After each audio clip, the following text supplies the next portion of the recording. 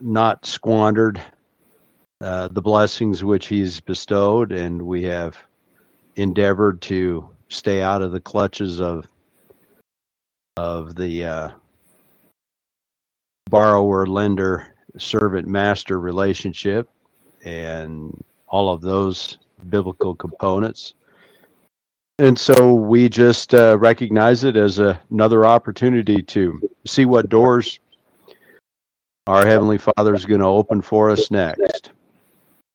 And so that's, we've had some decent weather, and then we got a big cool down and some more snow, and there's another system coming across that looks like it's going to produce for the Dakotas into Minnesota, but we'll stay on the rainy side of the low pressure system as it sweeps north and east from the mid Rockies and heads our direction. So otherwise, and we're planning to try to go see some people this month that we wanted to do, and so we're looking forward to that as well. So that's this. I'm sorry. Go ahead, Russell. I think that was you. No, it was me. I was just saying. So you're going to fire up your truck and your snow blade here pretty soon because of the storm front coming. No, it looks like we're going to stay in the rain. It'll be in the Dakotas and Minnesota. It looks like they're calling for anywhere between 12 and 18 up through that area. So it looks like we'll stay on the wet side of it, and that'll be just fine. We had a 30-incher, I think, 2 years ago, huh, Jeremiah? Or was it 3? I think it was probably 4 years ago, or it was that quite a while ago already. But yeah, it was 3 feet, about a foot a day, 3 days of snow. Yeah, that was a big one, and that's in this time of year in April.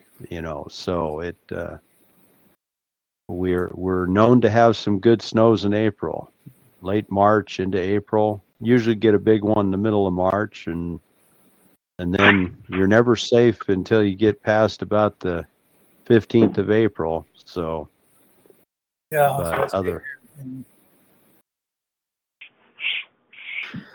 but otherwise, doing real good, abundantly blessed, giving thanks daily, and trusting in His promises. And so put a little email out to a number of you that I knew were washed by the blood and were interested perhaps in sharing time together in fellowship with regards to keeping and commemorating or remembering the Passover.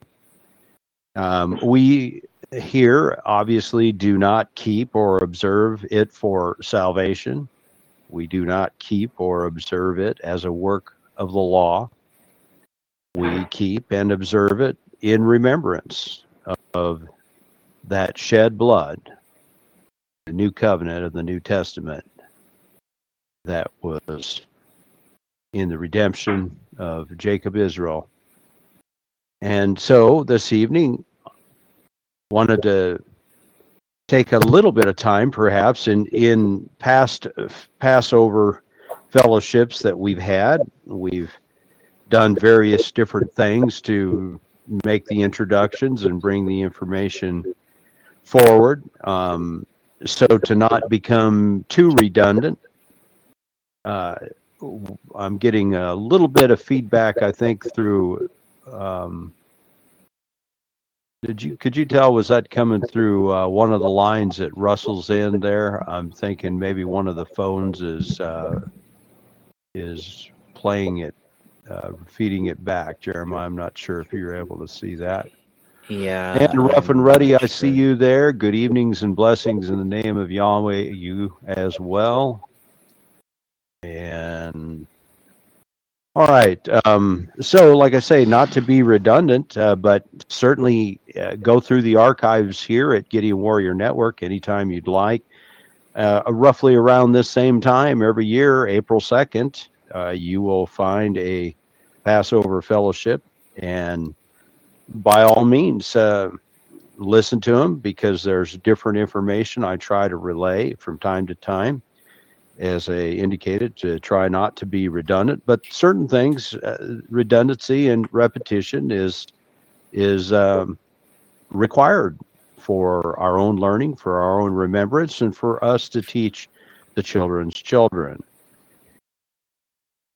Probably for starters, I guess the first thing that came to my mind as I was preparing some notes for a fellowship Passover message this evening, is I was thinking about just laying it out in a certain sense to express that there are certainly the biblical record shows us, conveys about Passover, and there are some today in the Christian world who are not aware any longer of that observance. It's been amalgamated into a day that most of the church world celebrates as Easter.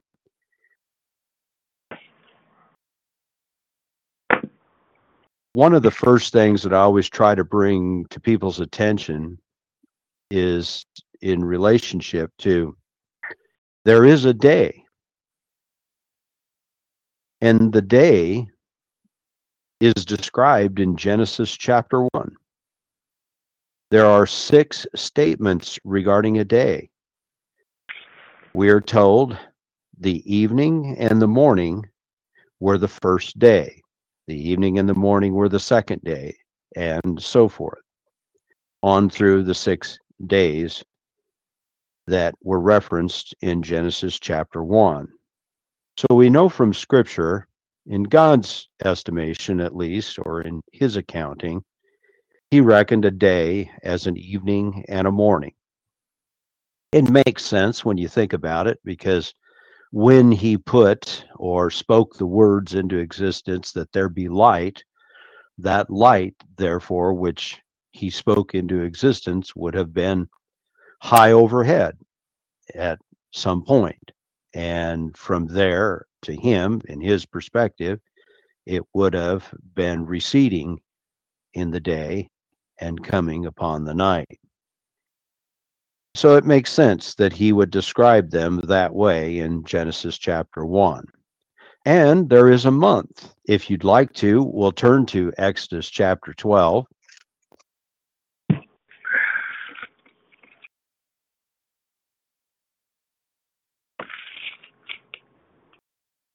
We're told in verse 1, Yahweh spake unto Moses and Aaron in the land of Egypt, saying, This month shall be unto you the beginning of months. It shall be the first month of the year to you. All right, so that doesn't tell us much other than this month that he's going to go on to speak about certain events that are going to take place in it are going to be the first of the month.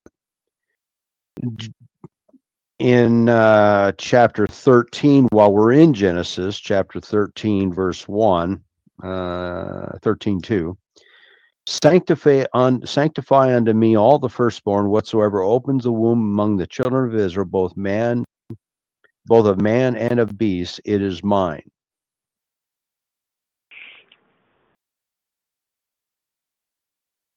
Deuteronomy chapter 16.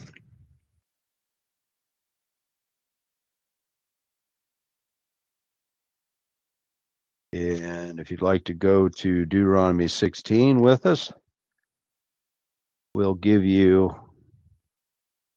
16:1. Observe the month of Abib, and keep the Passover unto Yahweh thy God. For in the month of Abib the Lord thy God brought thee forth out of Egypt by night.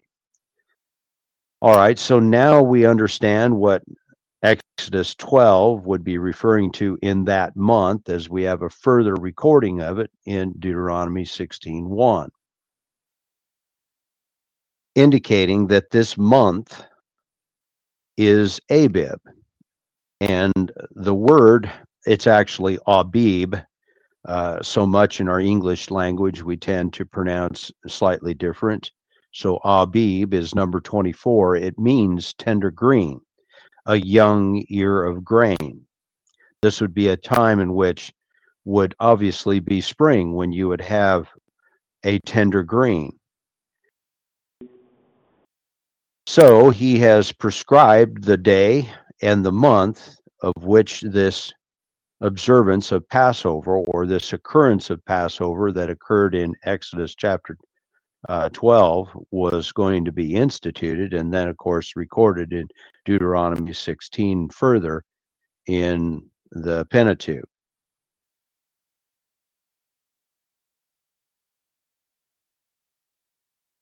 Probably the next aspect that we would want to understand is that Exodus chapter 12 does provide for a sacrifice of a lamb.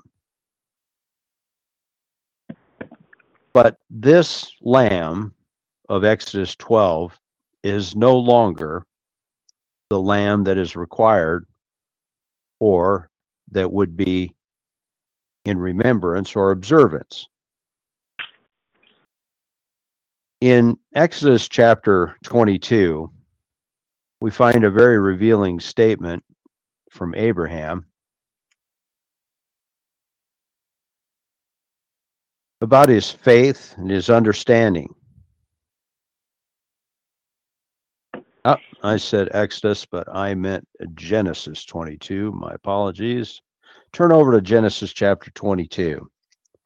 And we're going to find something from recorded there that's very valuable insight and understanding that I think sometimes we forget about.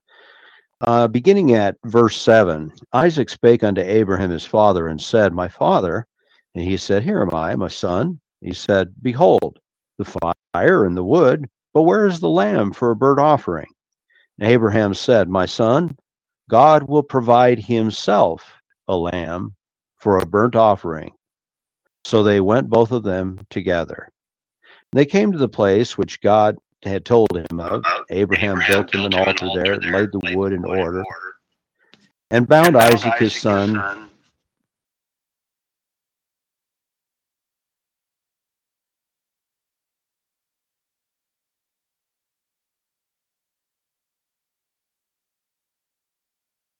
And he said, let's see, I lost my place while I was hearing that feedback coming through. Let's see, here we go. And laid him upon the altar, laid him. All right, let me back up. There came to the place which God had told him of. Abraham built an altar there, and laid the wood in order, and bound Isaac his son, and laid him on the altar upon the wood. Abraham stretched forth his hand, and took the knife to slay his son. The angel of the Lord called unto him out of heaven, and said, Abraham, Abraham. And he said, Here am I. And he said, Lay not thine hand upon the lad, neither do thou anything unto him. For now I know that thou fearest Yahweh, seeing thou hast not withheld thy son, thine only son, from me. And Abraham lifted up his eyes and looked, and beheld behind him a ram caught in a thicket by his horns. And Abraham went and took the ram, and offered him for a burnt offering in the stead of his son. And Abraham called the name of that place Jehovah Yireh, as it is said to this day, In the mount of the Lord it shall be seen. So here we see that Abraham, in faith, knew that God was going to provide that lamb for that sacrifice as a substitute for his own son. This lamb is that same lamb now that we see that's being provided by God in John chapter 1. Turn with me to John chapter 1.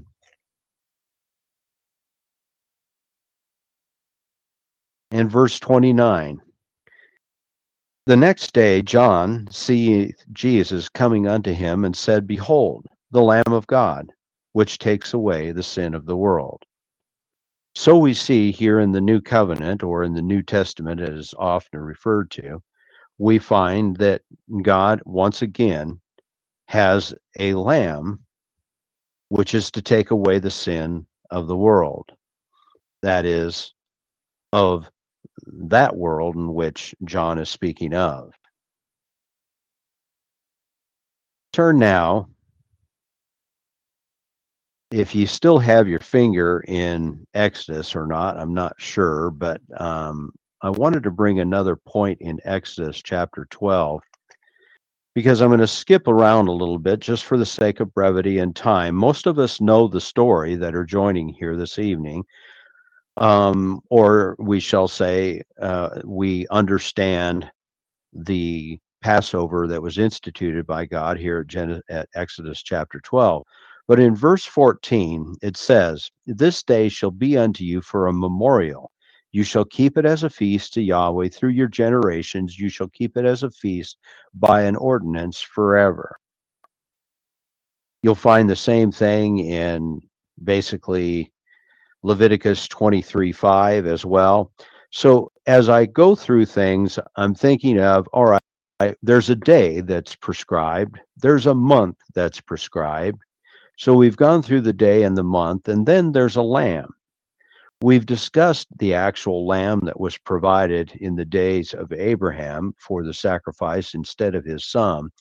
It was a foreshadowing of the son to come that was provided by Yahweh here at John 1:29. So now we're looking, as I say, to those occurrences in the new covenant of the Lamb. Turn now to 1 Peter chapter 1.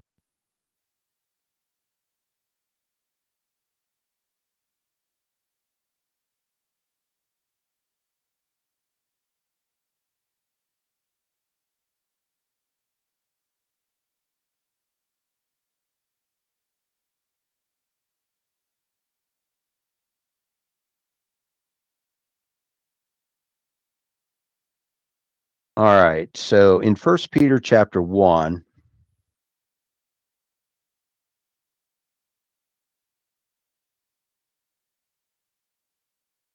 beginning with verse 1, let's read 1 to 12.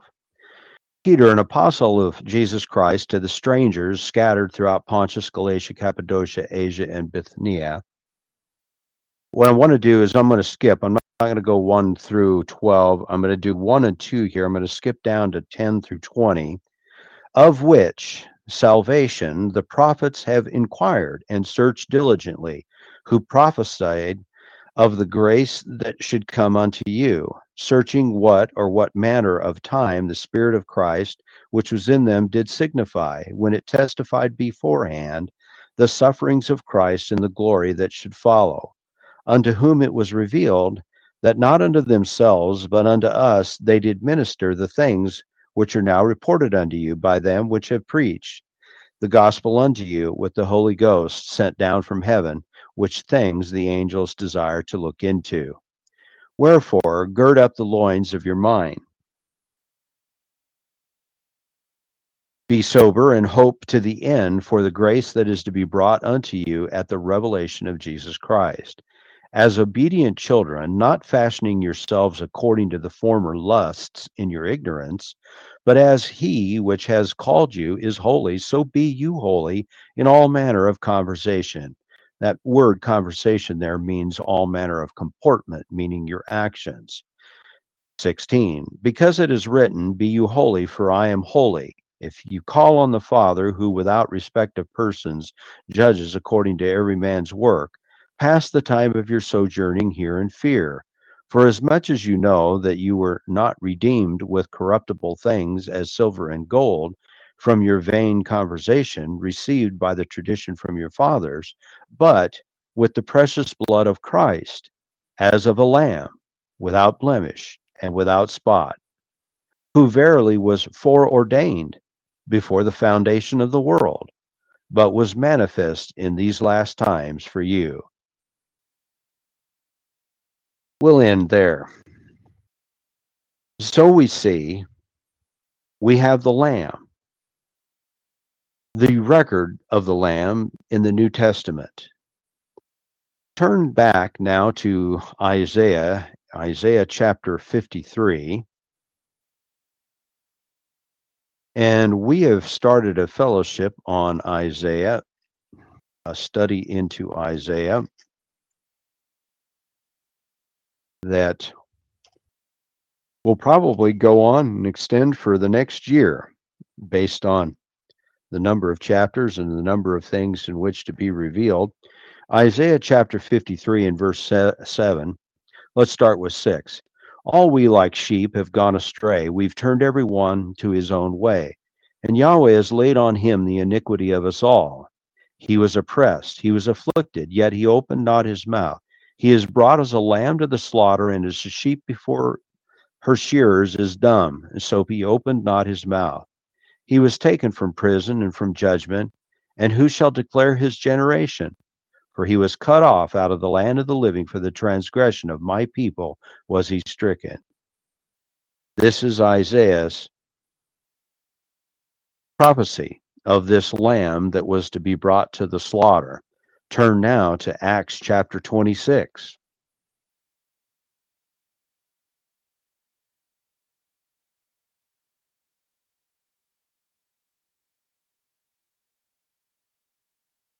Oh, my fingers are getting slow tonight for some reason. I'll get there. Turning to Acts chapter 26. And let us go to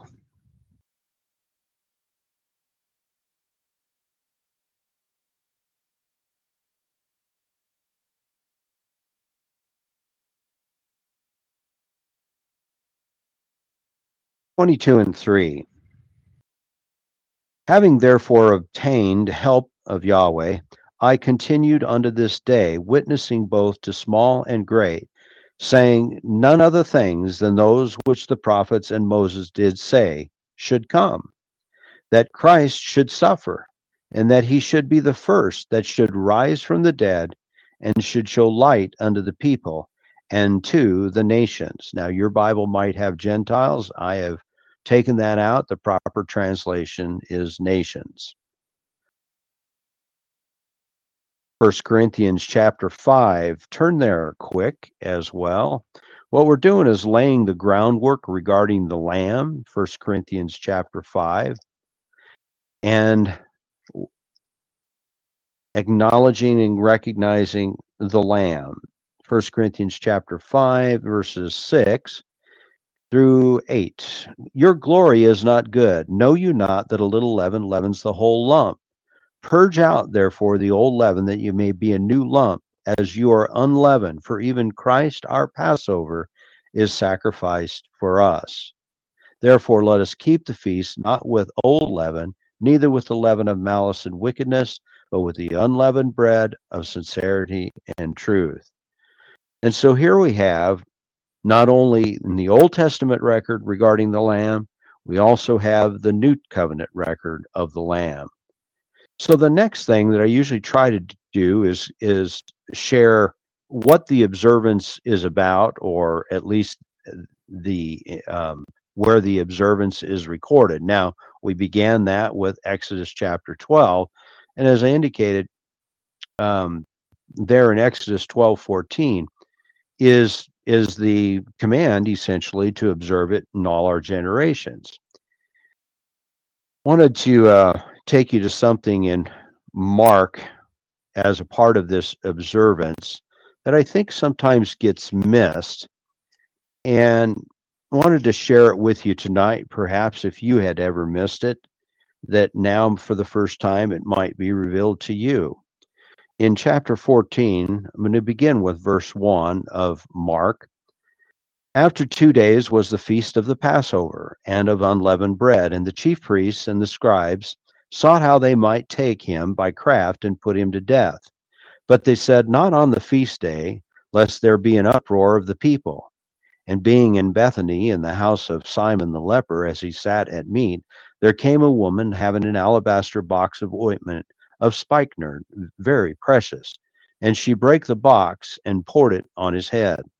And there were some that had indignation within themselves and said, why was this waste of the ointment made? For it might have been sold for more than 300 pence and have been given to the poor. And they murmured against her.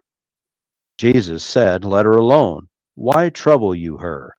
She has wrought a good work on me. For you have the poor with you always, and whosoever or whensoever you will, you may do them good. But me you have not always. She has done what she could. She has come aforehand to anoint my body to the burying. Verily I say unto you, wheresoever this gospel shall be preached throughout the whole world, this also that she has done shall be spoken of for a memorial of her. And that one I think gets missed sometimes, that verse number 9, where he has said, wherever you preach this gospel throughout the whole world, this also that she's done shall be spoken of for a memorial of her. Not that she is greater than the master, but that she did the master a great service. So I wanted to share that with you because in time past I haven't, and I wanted to make sure and do that this time. But the new covenant, certainly the record bears witness that the Passover lamb that we learned from John 1:29 has been provided once for all, Jacob Israel, in the personage of Emmanuel the Christ, just as Isaiah 7:14 recorded, being interpreted as God with us. Turn now to Hebrews chapter 2.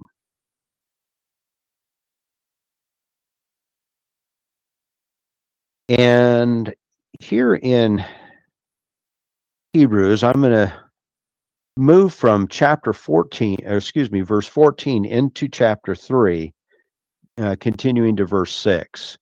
2:14, for as much then as the children are partakers of flesh and blood, he also himself likewise took part of the same, that through death he might destroy him that had the power of death, that is, the diabolos, the adversary, and deliver them who, through fear of death, were all their lifetime subject to bondage. For verily he took not on him the nature of angels, but he took on him the seed of Abraham. Wherefore in all things it behooved him to be made like unto his brethren, that he might be a merciful and faithful high priest in things pertaining to Yahweh, to make reconciliation for the sins of the people. For in that he himself has suffered, being tempted, he is able to succor them that are tempted. Wherefore, holy brethren, partakers of the heavenly calling, consider the apostle and high priest of our profession, Christ Jesus, who was faithful to him that appointed him, as also Moses was faithful in all his house. For this man was counted worthy of more glory than Moses, inasmuch as he who has builded the house has more honor than the house. For every house is builded by some man, but he that built all things is Yahweh. And Moses verily was faithful in all his house as a servant, for a testimony of those things which were to be spoken after. But Christ, as a son over his own house, whose house are we, if we hold fast the confidence and the rejoicing of the hope firm unto the end. This is the new covenant record that bears witness of the Passover lamb, having been provided for us, being interpreted as God with us. This is where, by partaking of the heavenly calling, we are come into the house of Christ. That is exactly what this is speaking of right here in Hebrews chapter 2 through Hebrews chapter 3, verse 6, is the house of Christ.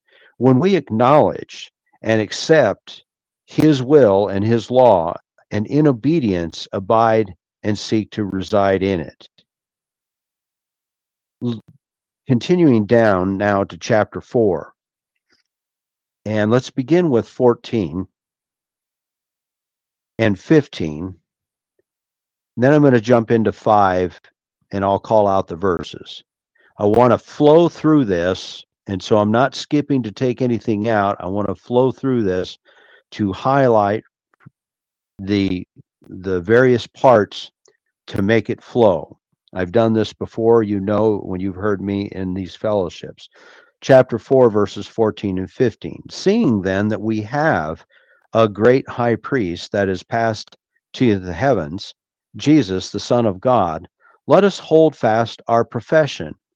For we have not a high priest which cannot be touched with the feeling of our infirmities, but was in all points tempted like as we are, yet without sin. Drop down to 5, verses 3 through 5. And by reason hereof he ought, as for the people, so also for himself, to offer for sins. And no man takes this honor unto himself, but he that is called of God, as was Aaron. So also Christ glorified not himself to be made a high priest, but he that said unto him, Thou art my son, today have I begotten thee. As he said also in another place, Thou art a priest forever after the order of Melchizedek. Continuing verse 7, who in the days of his flesh, when he had offered up prayers and supplications with strong crying and tears unto him, that was able to save him from death, and was heard in that he feared.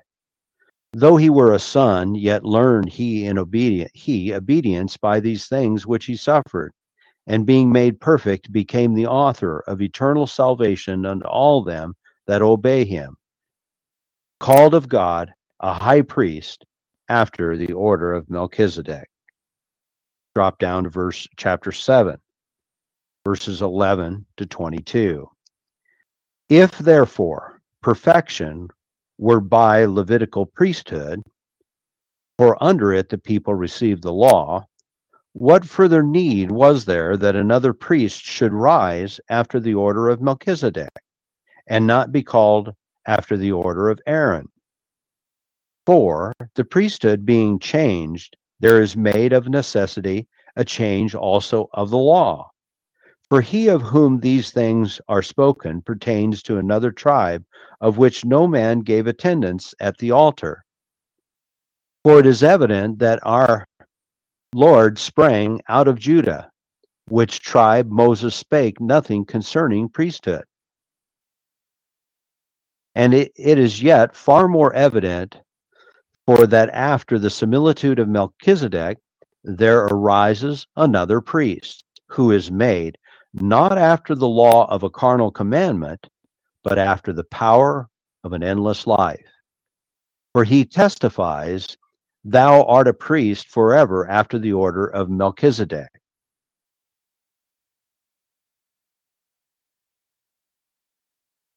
For there is verily a disannulling of the commandment going before the weakness and unprofitableness thereof. For the law made nothing perfect, but the bringing in of a better hope did, by the which we draw nigh unto God. And inasmuch as not without an oath he was made priest. For those priests were made without an oath, but this with an oath by him that said unto him, The Lord swear, and I will not repent, thou art a priest forever after the order of Melchizedek. And by so much was Jesus made a surety of a better testament. Drop down to chapter 8, verses 8 to 13. Let me start with 7. For if that first covenant had been faultless, then should no place have been sought for the second. For finding fault with them, he said, Behold, the days come, says Yahweh, when I will make a new covenant with the house of Israel and the house of Judah, not according to the covenant that I made with their fathers in the day that I took them by their hand to lead them out of the land of Egypt, because they continued not in my covenant, and I regarded them not, says Yahweh. For this is the covenant that I will make with the house of Israel after those days, says Yahweh. I will put my laws into their mind and write them in their hearts, and I will be to them a God, and they shall be to me a people. And they shall not teach every man his neighbor and every man his brother, saying, Know Yahweh, for all shall know me from the least to the greatest. For I will be merciful to their unrighteousness, and their sins and their iniquities will I remember no more. In that he said, A new covenant he has made the first old. Now that which decays and waxes old is ready to vanish away. Drop down to 9, verses 11 through 26. But Christ, being come a high priest of good things to come, by a greater and more perfect tabernacle, not made with hands, that is to say, not of this building, neither by the blood of goats and of calves, but by his own blood he entered in once into the holy place, having obtained eternal redemption for us.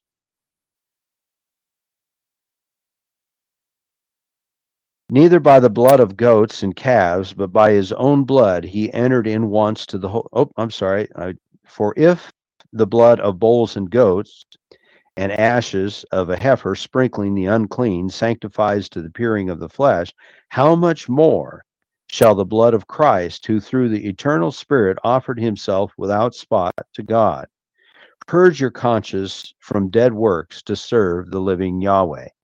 And for this cause he is the mediator of a new testament, that by means of death, for the redemption of the transgressions that were under the first testament, they which are called might receive the promise of eternal inheritance. For where a testament is, there must also of a necessity be the death of the testator. For a testament is of force after men are dead. Otherwise, it is of no strength at all while the testator lives. Whereupon, neither the first testament, was dedicated without blood. I hope that was a little better reading of it. Continuing here at 19. For when Moses had spoken every precept to all the people according to the law, he took the blood of calves and of goats with water and scarlet wool and hyssop, and sprinkled both the book and the people, saying, This is the blood of the testament which God has enjoined unto you. Moreover, he sprinkled with blood both the tabernacle and all the vessels of the ministry. And almost all things are by the law purged with blood, and without shedding of blood there is no remission. It was therefore necessary that the patterns of these things in the heavens should be purified with these, but the heavenly things themselves with better sacrifices than these. For Christ is not entered into the holy places made with hands, which are the figures of the true, but into the heaven itself, to appear in the presence of God for us. Turn now to John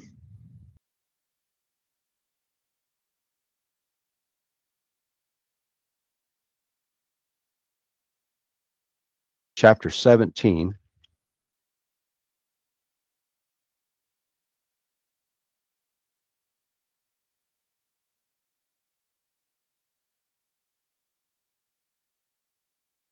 These words spake Jesus, and lifted up his eyes to heaven, and said, Father, the hour is come. Glorify thy Son, that thy Son also may glorify thee. Drop down to 5. And now, O Father, glorify thou me with thine own self, with the glory which I had with thee before the world was.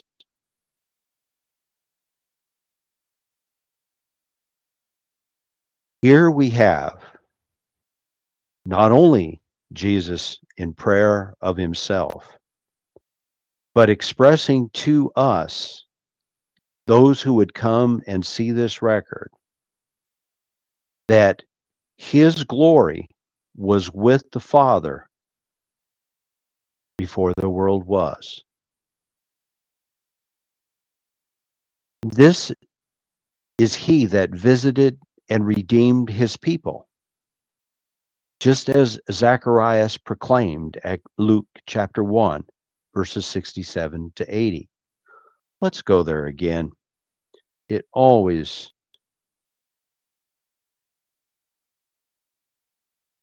is a good reminder and something for us to take to those who sometimes seem to miss this.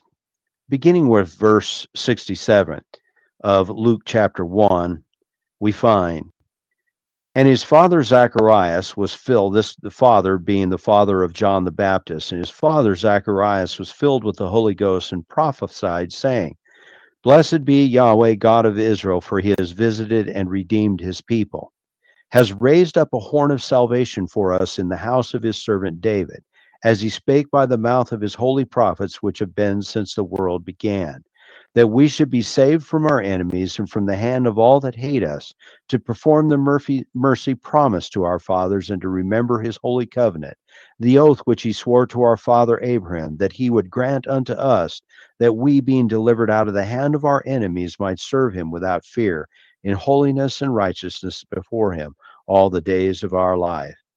And thou, child, shalt be called the prophet of the highest, for thou shalt go before the face of Yahweh to prepare his ways, to give knowledge of salvation unto thy people, his people, for the remission of their sins, through the tender mercy of our God. This is that horn of salvation in the house of David, this Christ, this Emmanuel, God with us, out of the tribe of Judah. This was not a high priest who could not sympathize with our weakness, but was in all points tempted like as we are. A profound love that he, Yahweh, the God of Jacob Israel, would strip himself of all his glory and become as one of us. A man humbled of his former glory, who being in the form of God did not consider it robbery to be equal with God, but rather made himself of no reputation, taking the actual form of a bond servant, coming in the likeness of men, being found in appearance as a man, he humbled himself and became obedient to the point of death, even the death of the cross, as Philippians 2, 5-8 records.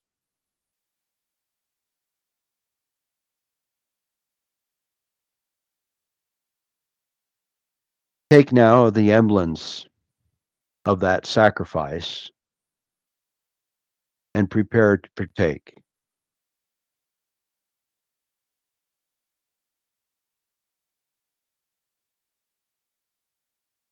By faith now, in remembrance of his sacrifice, and in behalf of the sins of many, we observe, as recorded, and in accordance with his will, we take this bread and give thanks and pray our Father, and his blessings may be upon it, and that we be found obedient and in his will. And so now we break of it and we eat it before you.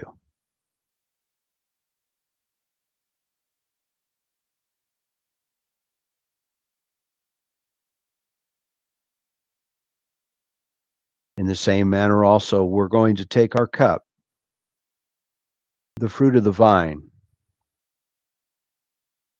and do likewise give thanks and pray. Father, may your blessings be upon it and upon us, and that we may be found obedient and in your will. And so now we take this cup representing your blood shed for us in the testament of the new covenant, and to drink.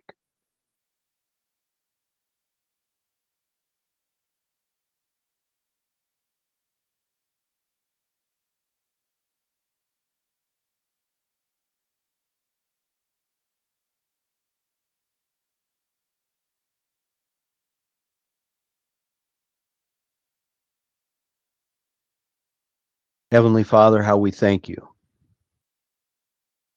for this record that you gave us, bearing witness, testifying to us of all that you have done in love toward your people. Father, we thank you for knowing and remembering us, those that were yet to come, and granting us the opportunity to be part of your vine, that we would partake of such a wonderful blessing that you bestowed in granting remission of sins for those that would believe on you, trust in you, count on you, and trust daily in all of our deeds and actions. Father, it's at this hour I ask and I pray your will be done for those in need and in sickness. Father, you know that we have brethren right in amongst us that are today hurting and that are today infirmed with sickness and disease. And it's those, Father, that we claim the righteousness of your blood upon them, that their sins be forgiven, that their infirmities be washed away. And Father, give them the newness of life for whatever period of time you've set for them. We ask these things in the blessed holy name of our God and Redeemer.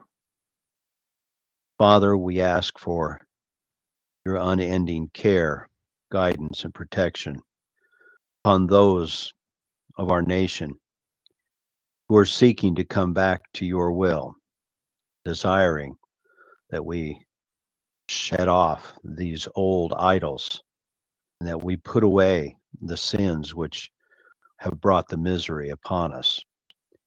Father, we ask these things also, that it might be to your glory and for your will and for your graces and for your glory that it be done.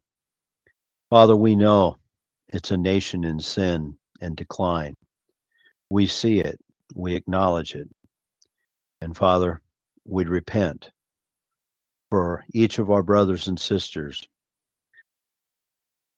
for the errors of not understanding your ways, not understanding fully your will.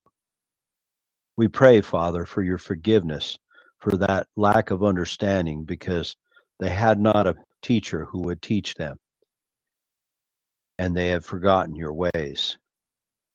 So, Father, we ask these things. We ask that forgiveness and that your healing hand be upon us and our land, that we be found worthy to be a remnant, to rebuild and rebuild for the glory of Yahweh. We ask these things, counting on them and trusting in them, knowing and seeing them already being done in the heavens, not for our glory, Father, but that thy glory will be done. Amen.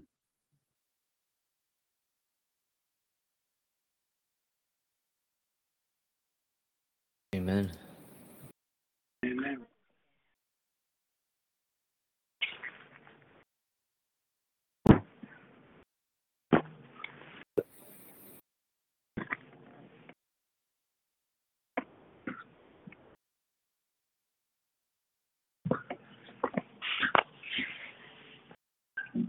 Indeed, Rough and Ruddy says he was in his Shekinah glory with his flesh body put on. He sure was. The form of his only begotten Son, just as the scripture conveys. Indeed, indeed.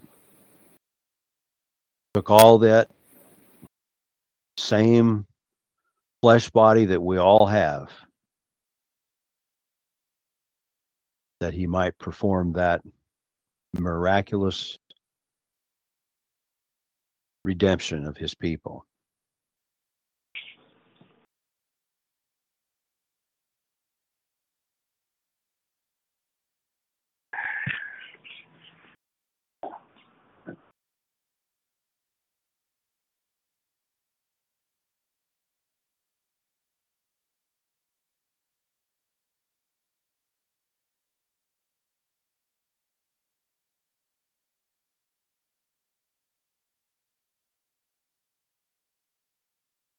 Hey, Doug.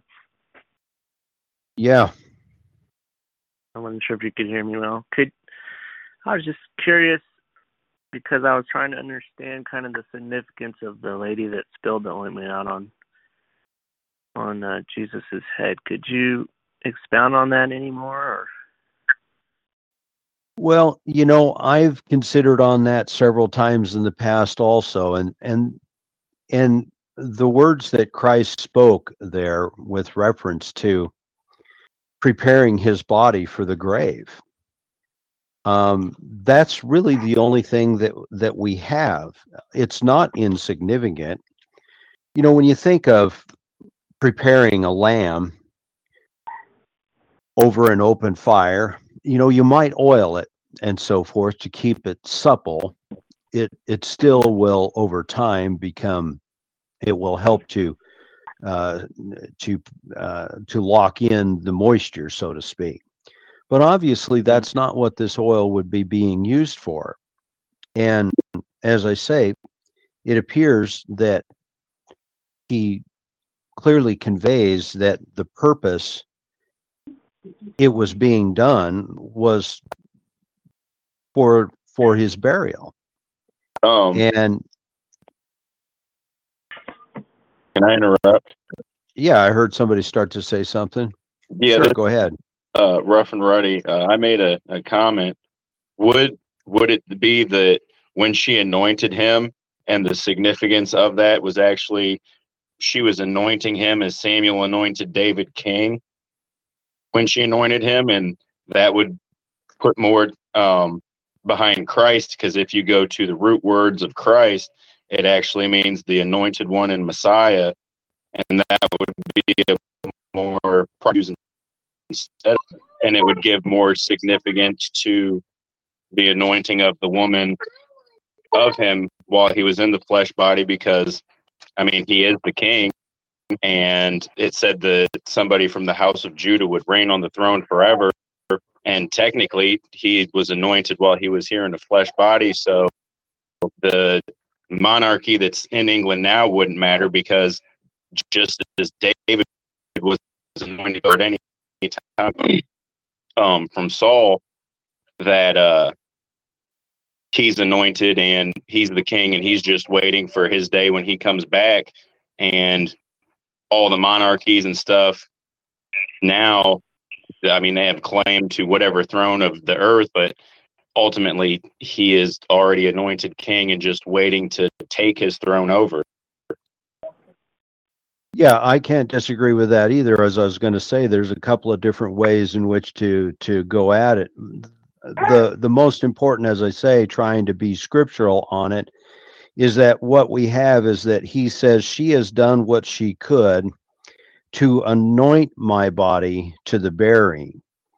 And so since those are his words, I've been reluctant to want to read into it. I clearly understand what you're saying regarding the anointing that we have seen in the past for those that would to be rule over Jacob Israel.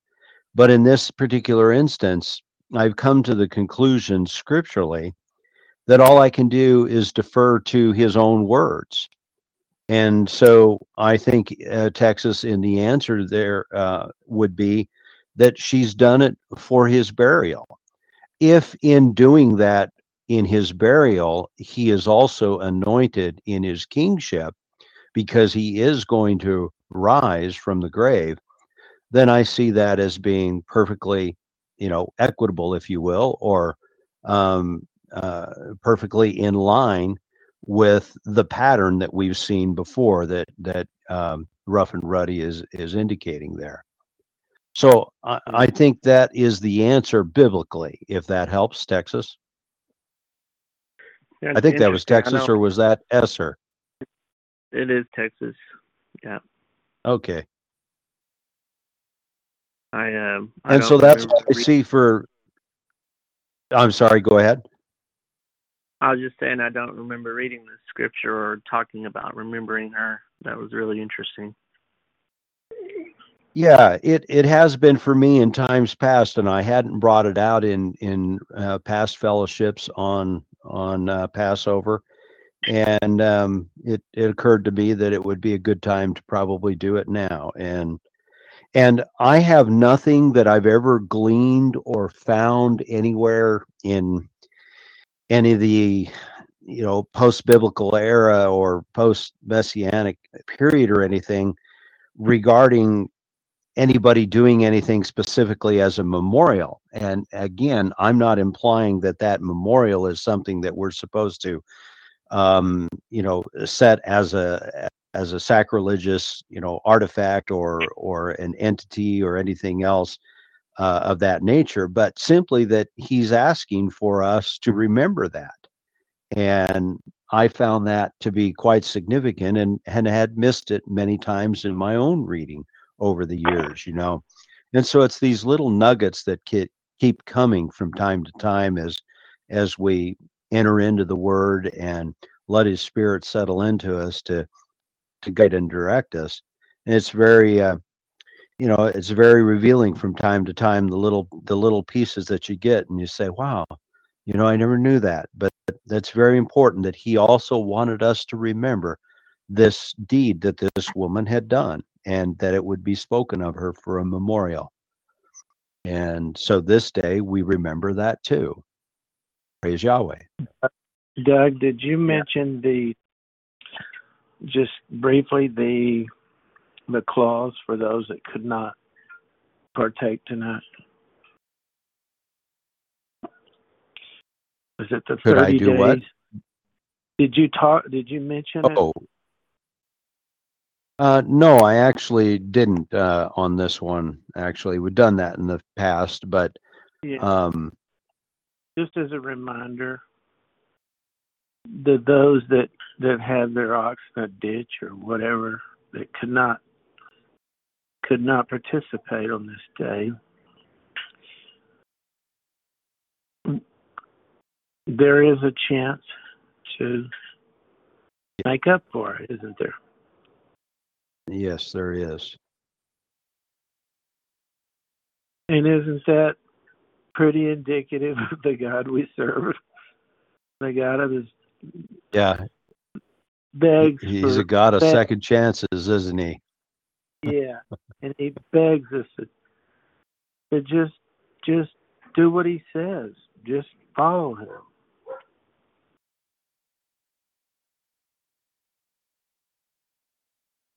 Well, is it 30 days from now? Yes. Okay.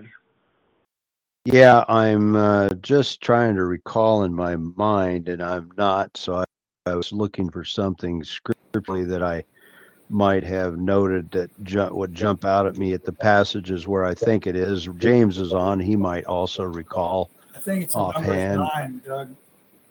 Yeah, I was getting to Numbers. For some reason, I was at Leviticus and thinking, gosh, that just doesn't seem right. Go ahead again, James. I believe it's in Numbers 9. I don't remember the exact verse. But it's for those who didn't make it on time. And it wasn't just because we just couldn't be there. There were some specific reasons. Something about defiling your body with a dead body or something, and something else. The importance is on today. But for those that meet that criteria that couldn't attend, do have a second chance 30 days later. Yeah, it's in, you're right, James. It is Numbers chapter 9, verse 6. There were certain men who were defiled by the dead body of a man, that they could not keep the Passover on that day. And they came before Moses and before Aaron on that day. And those men said unto him, we are defiled by the dead body of a man. Wherefore we are kept back, that we may not offer an offering unto Yahweh in His appointed season among the children of Israel. Moses said unto them, stand still, and I will hear what the Yahweh will command concerning you. And Yahweh spake unto Moses, saying, speak unto the children of Israel, say, if any man of you or your posterity shall be unclean by reason of a dead body, or be in a journey afar off, yet he shall keep the Passover unto Yahweh the Lord. The 14th day of the second month at the even they shall keep it, and eat it with unleavened bread and bitter herbs. they shall leave none of it unto the morning, nor break any of it, bone of it. According to all the ordinance of the Passover, they shall keep it. That's another important part, which we've touched on before, was the not breaking a bone of it, because that was the type and antitype where you have Christ being the lamb and not a bone of his was broken. Just another little small detail that he puts in his word for us. And so these things, again, were left for our understanding and for edifying. And as Russell said, for those that are on a way or a journey or are unable to, and it appears, as I think Pastor Peters even had conveyed before to the Acres of Diamonds, as he says here, he says, speak unto the children of Israel at verse 10, saying, if any of you or your posterity shall be unclean by reason of a dead body, or be in a journey afar off, yet he shall keep the Passover unto the Lord, and offers this opportunity for them to do exactly that which they desire to do, which is to come before him and make that offering and to observe that memorial. Well, I would like to say a very huge thank you for you reminding us of it today. We're derelict of duty of ahead of time making plans, and so I did read the email when it came out, and the way times are now, it's just you blink your eye and you're there. But I want to thank you for notifying us, and absolutely thank my wife for saying, this is Passover, April the 2nd, and so thank both of you. And Texas, I know he was spreading the word as best he could under his dire circumstances. And he sounds to be improving. He got, he's a school teacher, and that those kids bring things in and just constant bugs going through the schools. He got a big bite of it all day yesterday. Yeah. Judy went and visited her sister, and she wound up with something again as well. And so it goes around, so I understand how you can get really under the weather with some of this. And I think most of it is having the effect it's having on us. Obviously, we've discussed this in the past because of our depleted immune systems. Most of us were subjected to these shots and these jabs that were given, decades ago. And our parents and their parents, being told that this was for the interest of the people and for the whole of society. And as we've now come decades later to confirm and to see for sure, it hasn't been that at all. And our immune systems are so vastly depleted. We're having difficulty fighting just rudimentary, symptoms of viruses that are in the air. So, and not to mention those that they create on their own. So, definitely need his healing hand and need his blessings for health. And I just want to ask everybody to please keep Rich in prayer and his wife. Oftentimes when we think of one person suffering in illness, and we oftentimes don't think of the spouse and the needs that the spouse has during the difficult times. Certainly, they want everything to be done according to what their efforts can be in behalf of their husbands, their desire to see them whole and so forth. And so oftentimes we forget about them having to endure not having an answer and not seeing that which they're seeking in prayer, and finding great pain. So keep the spouses in prayer also. I just wanted to remind everybody that we do need to pray more for one another daily, and keep all of those prayers before our Heavenly Father, that His will be done in them, and they can find that healing and that assistance. So any other thoughts or anything that anybody's having, or anybody that'd like to offer up any prayers? Obviously, this time is now open, and I know some of you on the East Coast, it begins to get later for you. And I want to just thank all of you before I forget for taking time to spend it with us and our family, where two or more are gathered in His name. He's there in our midst, and I thank you for that, so that we can have Him gathered in our midst, knowing that there are a number of us that want to observe and remember these things that He's done. So anybody else have anything? Go ahead. We want to add Paul Wilkerson to our list. He's left the hospital, and he said he's at the end of his rope. He's very, very, very discouraged. They put a bag on him, and it's just terrible. He may have to have his bladder removed.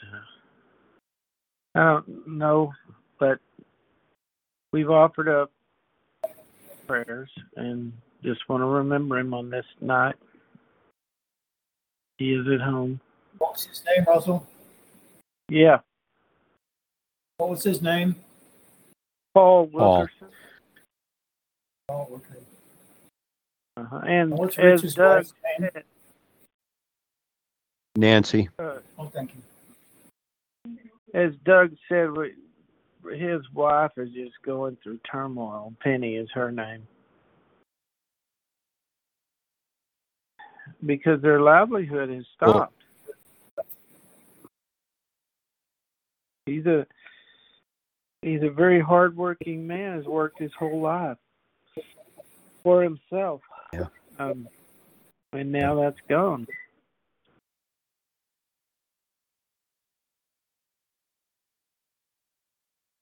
Well, Heavenly Father, you've heard the needs of Paul and his wife. And I'd like to add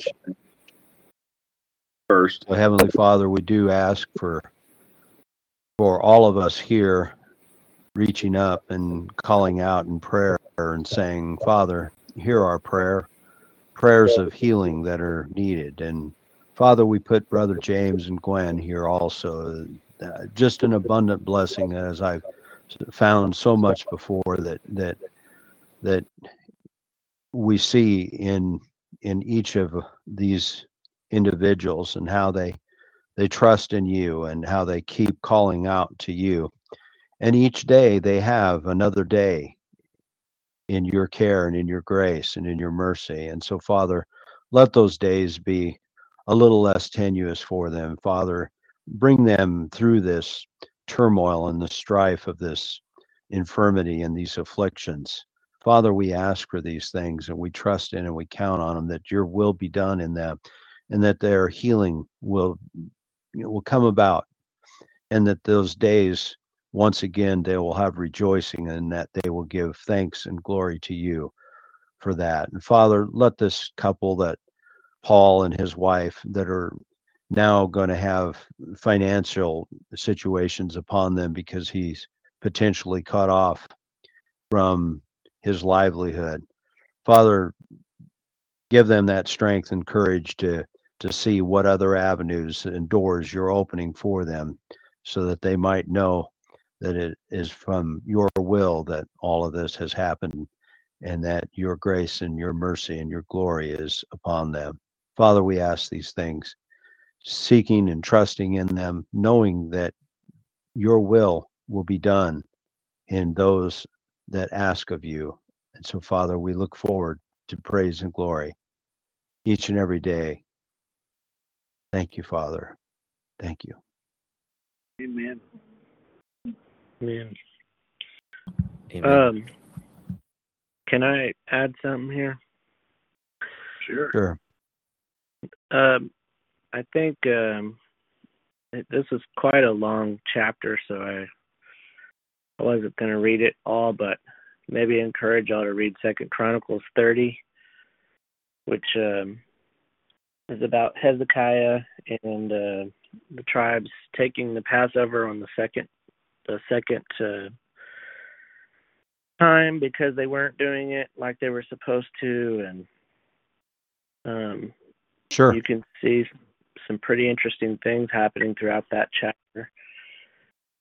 And God really blessed them for remembering on that second date, and provided they didn't get consecrated by the priest like they were supposed to, and all these things. And I guess they weren't taking it very seriously. And on this second Passover date, God had put it on them to really do this. And I think I had read in there that some of them had kind of laughed about it or ignored, but there were many that turned their hearts and minds around and did it, and God bless them all. And it's a pretty interesting chapter to read in regards to what we were just talking. 2 Chronicles 30. Absolutely. What's that? Thank you for bringing that up. Yeah, you'll find that at 2 Chronicles 30, chapter 13, basically, and on through there as well. And, and it's interesting because we're looking at this is a proclamation under Hezekiah. And in Isaiah, in our study in Isaiah right now, Isaac had opened up the door for us with regards to the general periods of this prophet Isaiah and the kings under which Isaiah prophesied. And Hezekiah was that last king that was bringing reforms. But it's one of those things, it was almost too little too late. And then Hezekiah, unfortunately, brings the wrath upon him by opening his doors essentially to the enemies and showing them all that he has. And that pretty much was the last straw that pretty much sealed the fate. And so it's interesting that this happens to be 2 Chronicles 30 here in the time of Hezekiah as well. Did you want to read a portion of this or anything, Texas, or did you just want to share the verse? I don't mind reading the whole thing. It's just a little long, so I don't know if anybody cares. Well, and anybody who needs to, if you need to pass out of the call, that's no problem. It's always in the archive. So if you want to pick it up where you left off or anything, because you do need to, for the sake of the hour of the evening for you, perfectly okay. So if you'd like to, I'm fine with it. Go ahead. Okay, sure. I'll just start. I at love the beginning spending here. time in the Word. Hezekiah. It looks like I'm going to have more time. Hezekiah sent to all Israel and Judah, and wrote letters also to Ephraim and Manasseh, that they should come to the house of the Lord at Jerusalem to keep the Passover to the Lord, the God of Israel. For the king and his princes and all the assembly in Jerusalem had taken counsel to keep the Passover in the second month, for they could not keep it at that time because the priests had not consecrated themselves in sufficient number, nor had the people assembled in Jerusalem, and the plan seemed right to the king and all the assembly. So they decreed to make a proclamation throughout all Israel, from Beersheba to Dan, and that the people should come and keep the Passover to the Lord, the God of Israel, at Jerusalem, for they had not kept it as often as prescribed. So couriers went throughout all Israel and Judah with letters from the king and his princes, as the king had commanded, saying, O people of Israel, return to the Lord, the God of Abraham, Isaac, and Israel, that he may turn again to the remnant of you who have escaped from the hand of the kings of Assyria. Do not be like your fathers and your brothers who were faithless to the Lord God of their fathers, so that he made them a desolation, as you see. Do not now be stiff-necked as your fathers were, but yield yourselves to the Lord and come into his sanctuary, which he has consecrated forever, and serve the Lord your God, that his fierce anger may turn away from you. For if you return to the Lord, your brothers and your children will find compassion with their captors, and return to this land. For the Lord your God is gracious and merciful, and will not turn away his face from you if you return to him. So the couriers went from city to city through the country of Ephraim and Manasseh, and as far as Zebulun, but they laughed them to scorn and mocked them. However, some men of Asher, of Manasseh, of Zebulun humbled themselves and came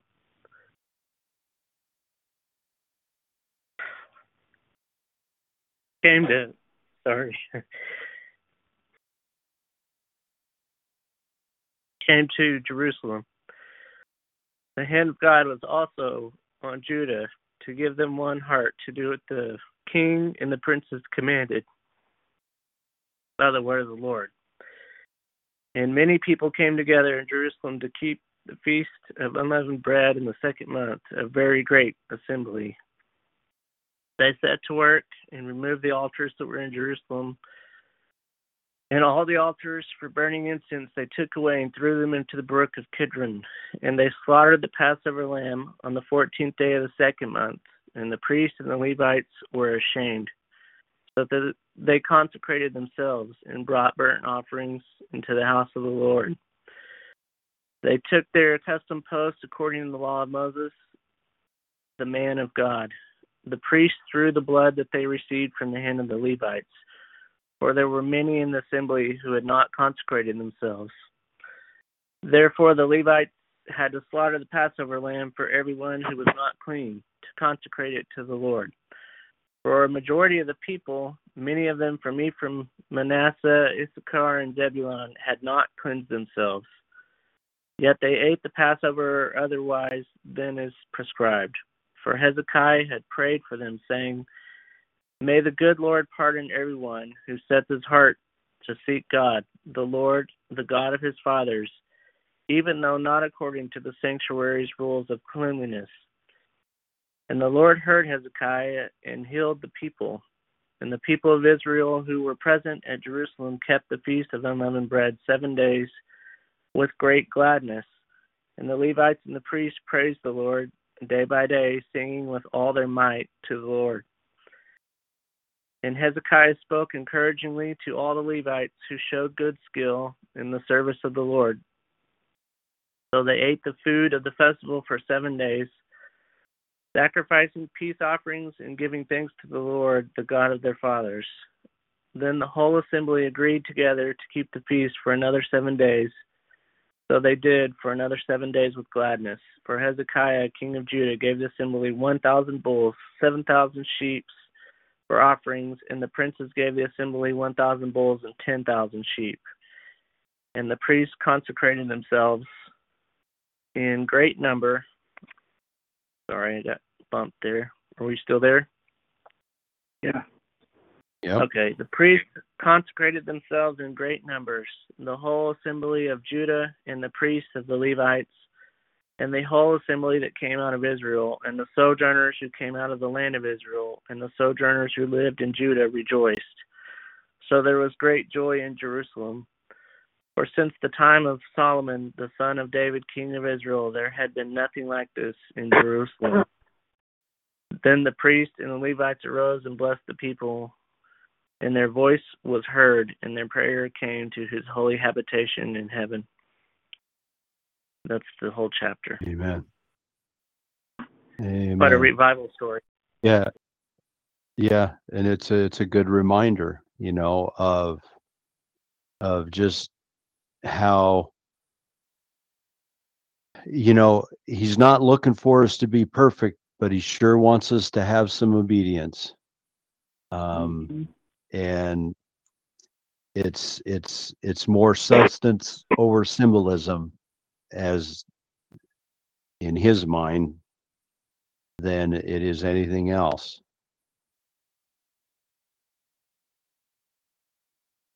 Just another great example of grace and mercy.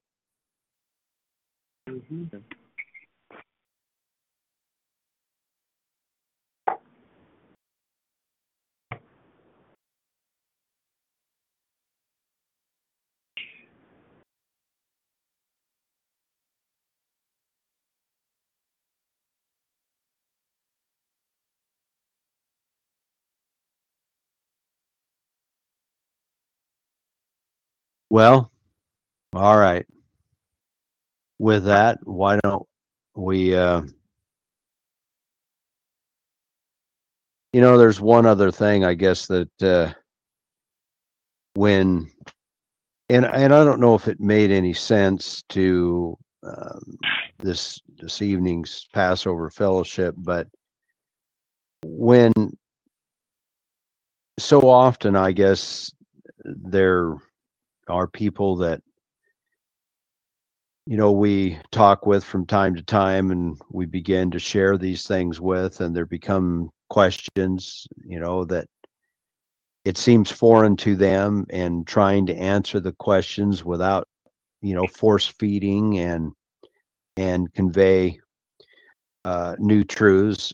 And again, it bears repeating that people often think when you talk about an observance of this day called Passover, they oftentimes want to retort, well, are you performing a work of the law and that kind of a thing, when it really is kind of mystifying when you think about it, because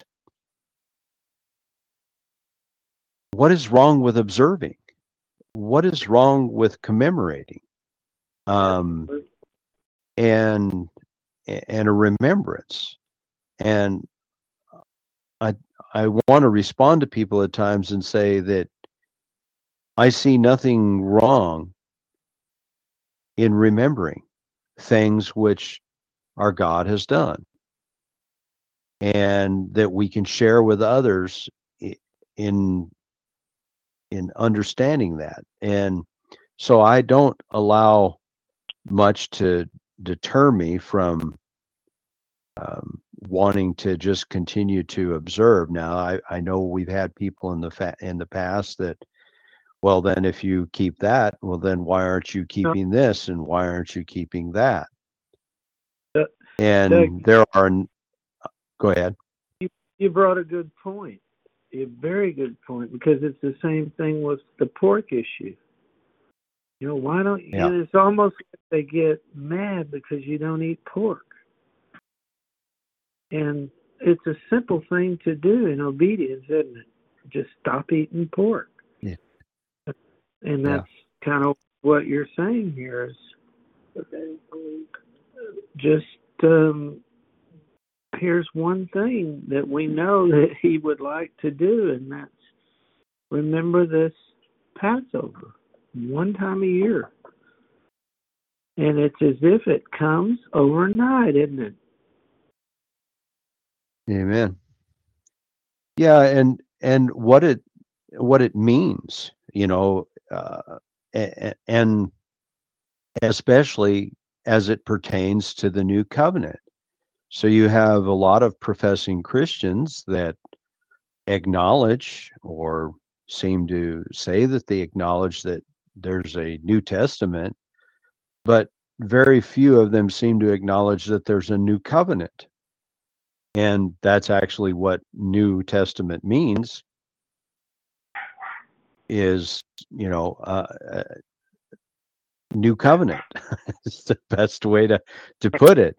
I have been trying to do more about bringing that out myself, that we're actually in a new covenant dispensation. I think as we begin to study it and we realize more and more that it's very helpful. Rough and Ruddy, he's left the call now, but he also mentioned to me in the chat, he said, calling him the anointed as opposed to Christ actually gives the passage of the woman more, would give the passage of the woman anointing Yahweh more meaning.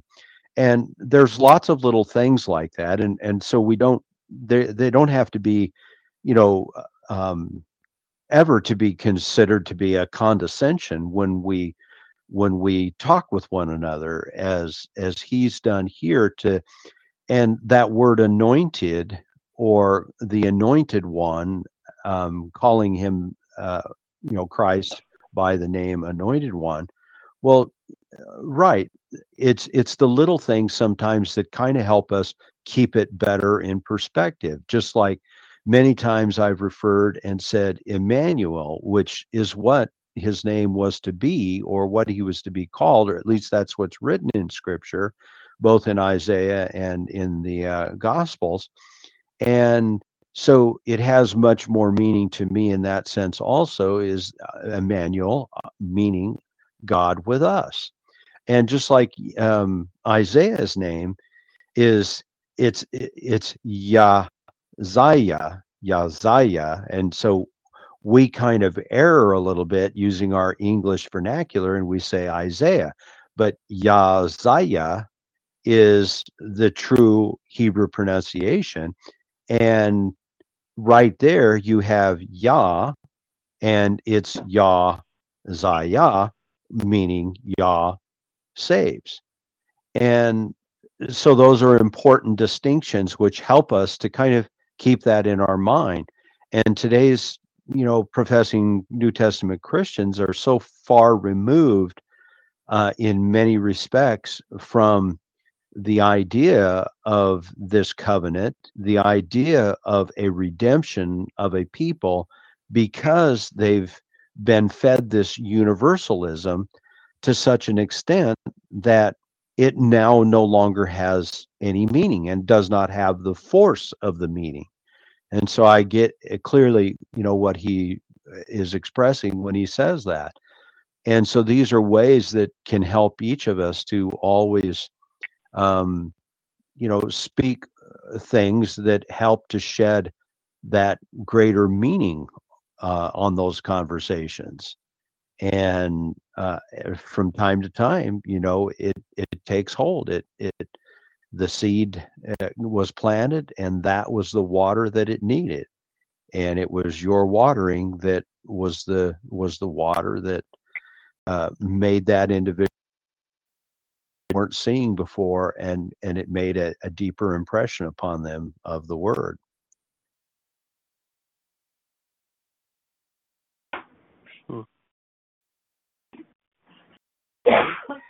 But well, again, like I say, I don't want to delay anything here for anybody any longer. I know Monday is the first of the week, and everybody has things that they get ready for in the days of their labors. So if everybody is...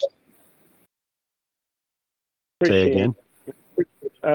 Wanted to say thank you to you again for heeding to the calling of the Spirit. May God get the glory for it. In His name, Jesus. Amen. Amen. Amen. And we'll conclude from the King family. Amen. All right. And James, I heard you. Go ahead. I just wanted to thank you for the same thing. I know it takes time to prepare and do all this, and it's all in the name of Yahweh. And yes, may He get the glory for it. But you're His messenger, putting out the effort to get it across. And Gwen and I both appreciate that very much. Well, thank you. And again, yes, that it be edifying to the body, and happy to be able to be the one that can assist in sharing it, and to him be the glory. Absolutely. And I think that's the difference between so much of what we see out there. Um, um, Truly, we want him to have the glory, and some out there would just like to bask in his glory. So, yeah, great having you, and good to talk with you, James. And Gwen, I know you're there. Glad to have you join us, and I know it's difficult for you guys, and just continue to keep you both always in our prayers. And thank you for joining this evening and sharing a part of it with us. Well, thank you to you all, and we'll bid you a good night. All right, and good Thank night, you. all. And I heard Russell say he was signing out, and I know we've had 3 or 4 others that have dropped out of the call, and we will conclude that for this evening. Thank you all for joining. Good night. Have a blessed evening.